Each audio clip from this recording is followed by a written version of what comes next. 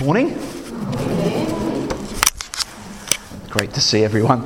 And I'd like you to, if you have a Bible, if you could take it out.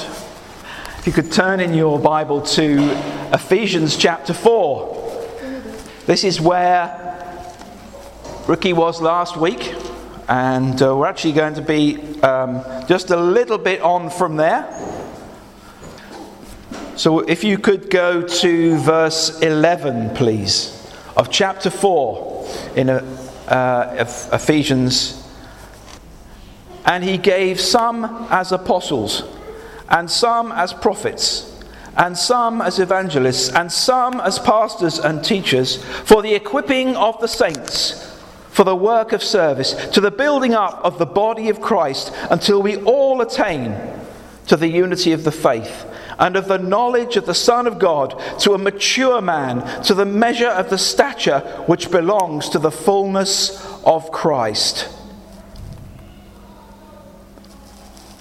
I'd like to hold it there, keep it there, have us spend a minute or two just having a look at those words, please. Just see what God's saying to you as you look at those words. Just spend a minute or two reflecting on those words. Some of you will never have heard those words before. Many of you will have heard them many times before. Whatever stage of having heard those words before, we believe, as God's people, that we can hear something fresh. We call it sometimes fresh bread. Every time we come to it. Every time we come to God's word, we can expect God to speak to us through this amazing word of His. We'll return to the detail of that word in a little while. I want us to remind everybody, I suspect probably yesterday, some of you were caught by your attention by the anniversary, the 50th anniversary of the Apollo landing. A man stepped on the moon 50 years ago. Apparently,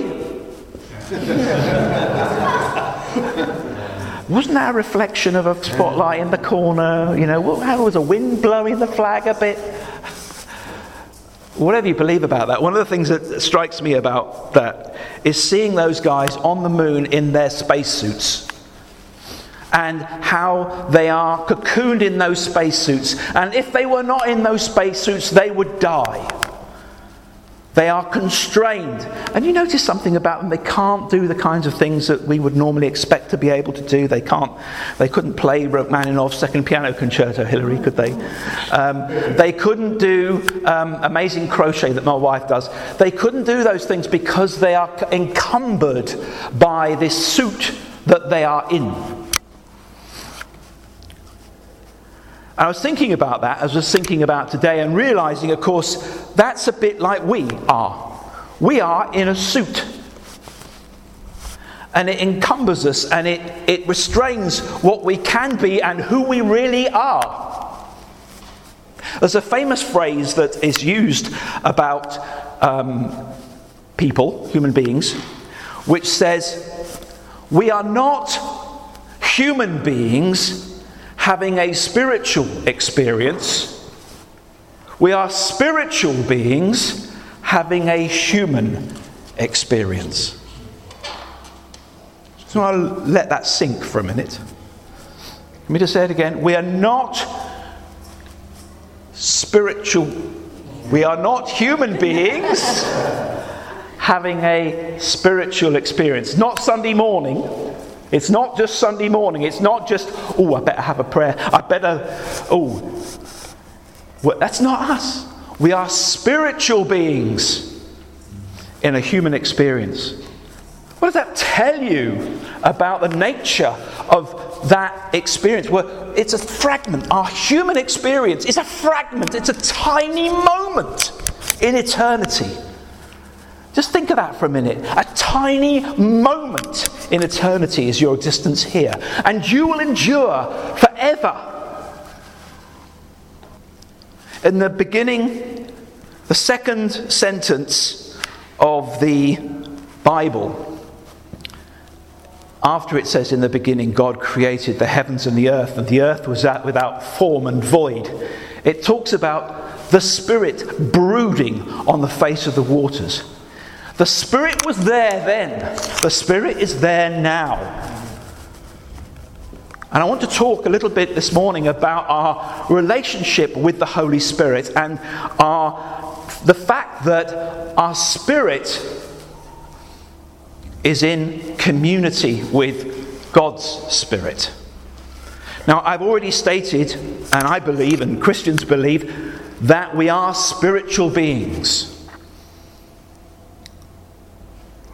One of the challenges that several people have struggled with over the years is understanding that and how that can possibly be. And do you know what? One of the brightest men in Jewish tradition, and a teacher of the law, a genius of his day, looked up to, and men looked to him for wisdom and aspiration. And his name was Nicodemus. And he'd come across this Jesus guy. And so Nicodemus came to Jesus in the middle of the night. And Jesus talked to him about the Spirit. And Nicodemus didn't get it. He didn't understand this idea of how we could be a spiritual being. Jesus described it as being born again. How can a man be born again? Nicodemus asked. And Jesus used these words. Flesh gives birth to flesh. Spirit gives birth to spirit. We have to be reborn in our spiritual man. Something changes wonderfully, miraculously, because of what Jesus did for us on the cross. Something changed. We have the ability to be connected by the Holy Spirit to the Lord God Himself. We become children of God. Our identity, as at the beginning of the Lord's Prayer says, Our Father. Isn't that just a great phrase? Just sink in that for a minute. Our Father. Why? Because that means you are who? I am His child. I'm a child of God. Yes, I am. Jesus met a woman further on, not far on in the John's Gospel, in the Bible. He met a woman at a well, and they had a conversation, and she was struggling with this same kind of idea about law and how we should do things. Surely we should do things, there's a right way of doing things and a wrong way of doing things, and I need to do these rituals and those things. I've got to do the washing up, and then I've got to hang the clothes up, and doing stuff. And Jesus broke in and changed it all, and He said, no, it's not about all those rituals that you're supposed to do in law. He said, those who worship me must worship in spirit. In spirit and in truth. Hang on a minute. There seems to be a bit of a theme here. The Spirit. Last week, Rick talked about the unity of the Spirit in the bond of peace. Fantastic line in the beginning of Ephesians 4. And he talked about that unity. That sense of harmony, not discord. And I was thinking about that and realizing, of course, in the bond of peace. And the word peace is another word for wholeness. So out of wholeness, personal togetherness, well-being, completeness, we then can have corporate unity, togetherness, wholeness. That unity that he was talking about. The Holy Spirit. We're a church that is committed to, lives our life by, and is seeking to manifest the fruit of the Holy Spirit, the gifts of the Holy Spirit. Because those people who are born again of the Spirit, what begins to happen is that they begin to demonstrate and manifest. Things start to happen. Let me promise you, anything you see of patience in Timothy Blake is entirely of the Spirit of God. Quite a lot of what you see of any self-control in Timothy Blake would definitely be of the Spirit of God. Because yes, I have a personality and a personality type. Sometimes we would have personality traits which might, you can rumble along in life, can't you? But I know the kind of man I would have been without the love of God, without the demonstration of the power of the Holy Spirit in my life. And you wouldn't want to see that guy. Many of us here know what we would have been if it wasn't for the love of God and the power of the Holy Spirit in our lives. And I am so grateful. So grateful. So I want to bring you to the fact that we have this Spirit at work in us. And it brings out from us fruit. But we also see in other parts of the New Testament it talking about something else that the Holy Spirit does. The gifts of the Holy Spirit.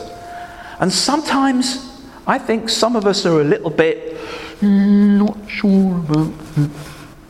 I just want to bring us back to that, please. We would affirm as a leadership that this church is committed to people moving and operating in the gifts of the Holy Spirit. We long to see gifts operating in our lives. And it isn't just on a Sunday morning in this time. It's in every part of our life. It's our life experience. We should be seeing it in every part. And I own the fact that I long for that more in my own life. I'm not standing up here as if I have some kind of right to say, you know what, you should all be doing that. No.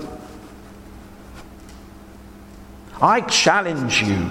I look around this room and I have seen men and women in this room operate in what we call the spiritual gifts.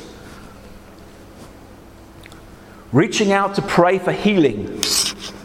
That's a spiritual gift.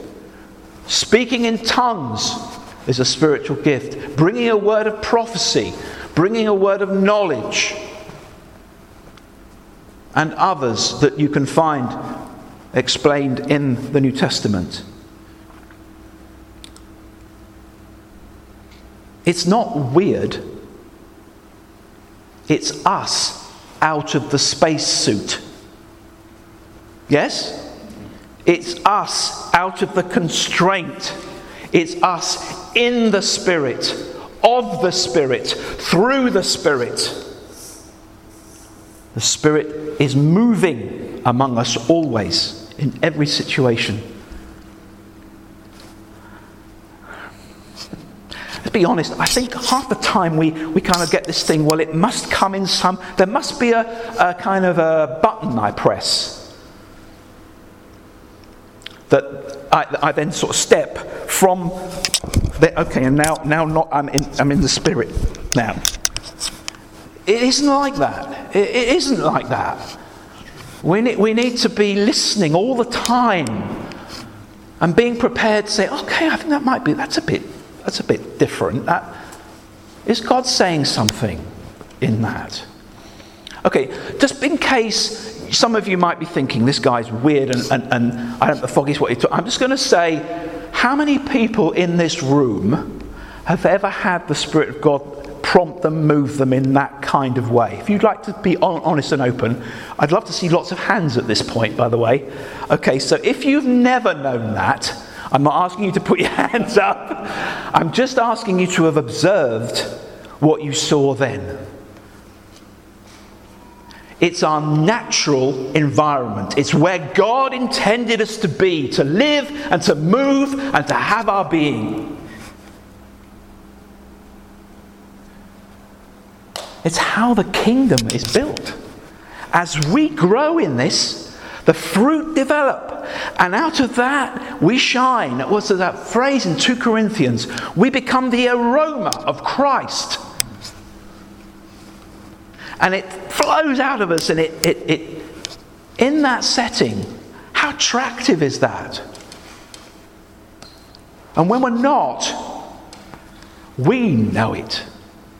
Guys, we know it. And so I'd encourage you, go back today, have a time with God at some point and say, look, Father, I'm going to be honest with you, I'm not sure I've been operating as much in the Spirit as I should be. I pray, Lord, that as I operate, as I go to the Bring and Share lunch, that you would speak to me and that you would reveal things to me. I don't know how to deal with this situation at work. Would you speak to me? I don't know. I don't know how to handle this situation, this relationship. Lord, would you change it? Move supernaturally by your Spirit in that situation. That making sense? All that? Okay, yeah. Just, it can be very quiet sometimes, and, he said it as well. We need to learner plates, all of us. Learner plates in the Spirit, aren't we? Yeah? All of us have got learner plates, and that's okay.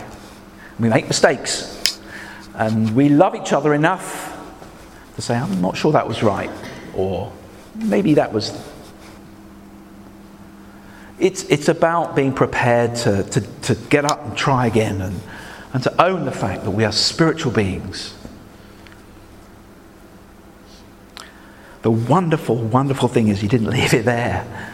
I constantly get surprised by the amount that Jesus has done. We've already been awed this morning by the truth of the sacrifice that he was for us. I've said before on some occasions, it could have been a duty thing. He could have chosen to do it via law. He could have said, I want it back how it should be, so I am going to go and do this, that and the other, and have nothing in terms of personal relationship with us whatsoever. There are all sorts of different ways in which he could have done it. But you know what? He chose to be your friend. He chose to be your brother. He chose to be resident in you, dwelling within you, loving you, caring for you. He chose to love you enough to die for you. And there's more. Because he has plan and he has purpose. And at the beginning of that passage in Ephesians 4, right back at the beginning, it talks about how he wants there to be the unity of the body, and whatever it says, unity of Christ in the bond of peace. And he's putting that, and this is the thing I wanted to mention about this, that the beginning of Ephesians talks about these wonderful truths about who we are. Amazing things. Blessed be God the Father of our Lord Jesus Christ, who has blessed us with every spiritual blessing in the heavenly places. We are so blessed. And the first 3 chapters of Paul's letter to the Ephesians, do have another read if you haven't, are just full of rich expressions of who we are and Paul's understanding, and he prays for them, and he says you might be full to the measure of all the fullness of God. He's just overwhelmed with what God has done.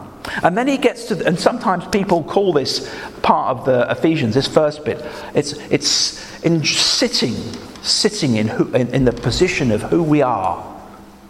But then he's saying, right, have you enjoyed that? Everybody enjoyed knowing who we are? Wonderfully, wonderfully made. God's workmanship created in Christ Jesus to do good works that he prepared in advance for us to do. Yeah. Wonderful. Okay, and then we get to Ephesians chapter 4 and he says, right, now, okay guys, on your feet. Let's walk together now. This is how you should walk. This is the manner in which we should operate. We should walk in a manner worthy of that. We want to see the unity of of the Spirit in the bond of peace. Let's get going now, guys. What do we do? Well, we walk in the Spirit. That's what we do. We're equipped with the fruit of the Holy Spirit, and we start to operate. We start to move. And he gets to this point in Ephesians chapter 4 when he says, and do you know what? I'm going to help you even more, because I'm going to give you 5 wonderful gifts to help the church of Jesus Christ. And in there we read, if you want to go back there if you're not there, about how there are apostles and prophets, evangelists and pastors and teachers. Those 5 gifts given to the church. Now, this is like these are the crowning gifts of Christ to the church via the Holy Spirit. Because what this does is these gifts are given to individuals to provide direction and to build the community of God's people up for works of service, that we all might attain the stature that Jesus wants us to. So we have the apostle. Let's talk a moment about apostle. I'm just conscious I need to stop in a minute. But an apostle is somebody who is a messenger. That's the literal translation of the word apostle. It's somebody who plants churches, who goes and he sets things in motion. He makes new churches, and that's his role, and supports and sustains works around the place. And that's how it happened with Paul, and that's how it happens. Now, there's a bit of a debate in the Christian church, which we here don't ascribe to. But that for some unknown reason, Jesus decided that when we got somewhere around about, 80 or 90 AD, he wasn't going to have any more apostles. Was that because we don't need them anymore? No. Of course we need them. Of course we do. And the church has kind of gone on a bit of a journey with that. But there's a whole vast part of the church which still believes in apostolic leadership. And we do. And we have an apostolic team. And we're blessed by the oversight of an apostolic leader, Alan Scotland. And he's not alone, he doesn't wander around doing what he wants. He is accountable himself to other brothers and sisters who share with him and talk to him and so on. So you have an apostolic figure, and there are other apostolic figures around the world. Sometimes they don't even call themselves that, but that's what they are. Apostles. There are prophets. Okay, so that's the apostles. Prophets. A prophet, I love this word, seer. Why do I like that word? Because I know it's got a bit of a funny connotation, but if you take the word seer, somebody who sees, and then communicates what they see, they are a seer. They're a seer of the spiritual world. They see, God reveals, and then that's brought. Now, you know what I don't like about prophecy sometimes is enigmatic prophecy. What do I mean by that? I mean prophecy that you go, what the heck did that mean? It's kind of, there will be a time, and the things that will come will be the things that will come in the times that pass. And you kind of sit there and you think, thank you for that. The spiritual world isn't meant to be kind of airy-fairy, is it? We've got a job to do. We don't need people going, doobie-doobie-doobie-doobie. We need, come on. But if somebody who's a prophet says to me, God has blessed you, and is blessing you, and will bless you, that's a huge encouragement to me. Okay? And there are other prophecies that have come in my life which have been fantastic. I'm going to share one with you. And it was from a prophet, somebody who I recognise as a prophet in our own church community. Is not here today. And that's David Donahue. And I'm going to tell you about a prophecy he spoke over my life. About, I don't know how long ago it was, but it doesn't matter. I was a teacher and I was desperate for, things to get better. I wanted to advance, and David came up to me at the end of a time of prayer, and he said, I feel God is saying that you are going to have a new role. You are going to be in a position of authority. You are going to. Now, of course, the temptation is to respond in that would be nice bigging me up kind of prophecy, but it wasn't, actually. It was quite humbling for me, and I wasn't kind of ready for it, really. But the other thing about it was that you then immediately, all of us will do that thing of trying to make sense of it, because I thought that meant I was going to be a deputy head, because I was a teacher. I was going to deputy head, or a head teacher, and you know what happened? Chris Williams left the church here as the previous leader the following month or so. It can't have been more than 3 months. It was certainly in a very short space of time. And I was asked to lead the church. Prophecy. And direct and powerful, and we need it in the life of the church. What am I saying? Stir it up. Stir up the gift of prophecy. Stir it up. Paul writes to his friend Timothy, stir up the gifts within you. Stir it up. Evangelist is the third one. Wow, what a gift into the life of the church. Those are the people that have been gifted with evangelism as evangelists. People who go out. What's an evangelist? Someone who shares the good news. We're all actually called to do that. We are all called to. It doesn't get you off the hook. Okay, we have an evangelist in our church, so I don't have to do it anymore. That's not the story. We're all called to be evangelists. But there is a gift of evangelism that some people have, which means it just stretches above and beyond and has an impact. And then there's the pastors and teachers role as a gift. People who are, the word pastor in the Greek comes from the word shepherd. Somebody who cares for, who looks after, who comes alongside people. And then there's also the idea of a teacher, somebody who brings instruction. And you can see, you put those 5 together, and you have a rounded way of building a church community. Yeah? I want to finish by drawing attention to this. This is a book that has just come out. It's written by Alan Scotland, the guy who's the apostolic lead for our network of churches, the LifeLink Network. It's called Holy Spirit Dependency, and I want to recommend it to you. I don't get a commission, and in fact what I'm going to say is I don't want anybody to buy it. Nobody in this church is going to buy one of these. You're going to get given it. Okay, if you'd like a copy, you will have a copy. In fact, we'll have copies available for you. It's superb. It's Alan at his very best. Okay, and those who've known Alan for a long time will know what I mean by that. He begins by talking about the background of why we have the Holy Spirit. What's it for?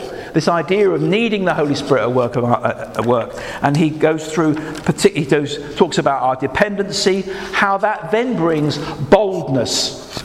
And it brings a transformation of our mind. How it changes us so that we have a greater sense of purpose as well. And also, was the last one, wasn't there? Oh yeah, fabulous. I just thought, wow, that's great. He talks about surrender. How the Spirit at work within us brings surrender.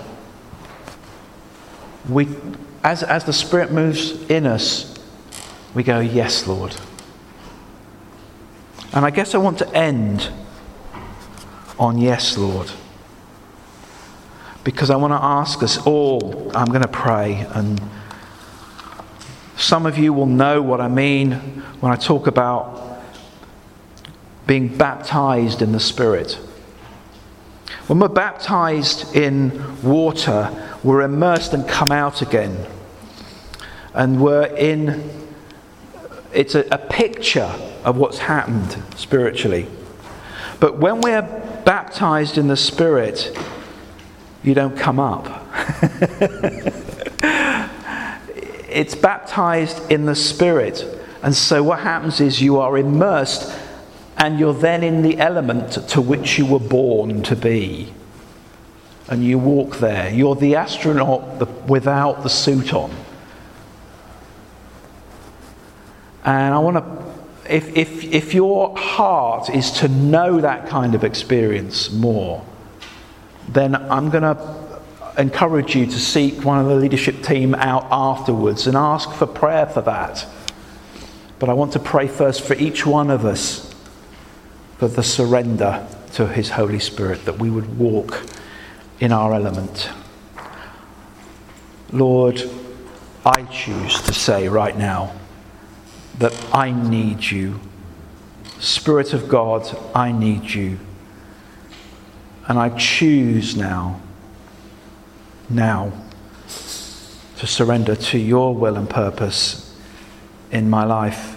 I know that you have spoken to me and to many of us in days, years, months past, and you long that we have that intimate experience with you every day, every hour. And so we stir it up in ourselves. We ask you, blow, Spirit of God, on the flame, just like this fan is here, blowing across us. We pray, Lord, that you would blow, just as Jesus did in the upper room when he blew on the disciples.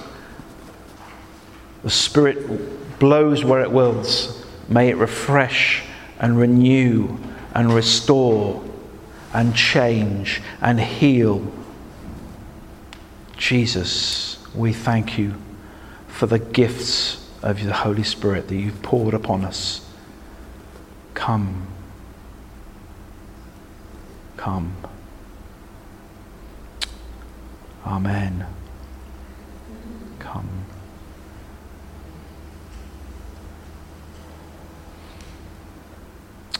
Lord Jesus. Fill me anew. Fill me anew. Spirit of the Lord, fall afresh on me. Fill me anew. Fill me anew. Spirit of the Lord, fall afresh on me. This is the normal point when we say, okay, we've done that bit now, we're going to go and have a cup of coffee. But there may be, you may need, he may tell you, sit still and listen. There's no judging. No, I'm going to go and have a cup of coffee.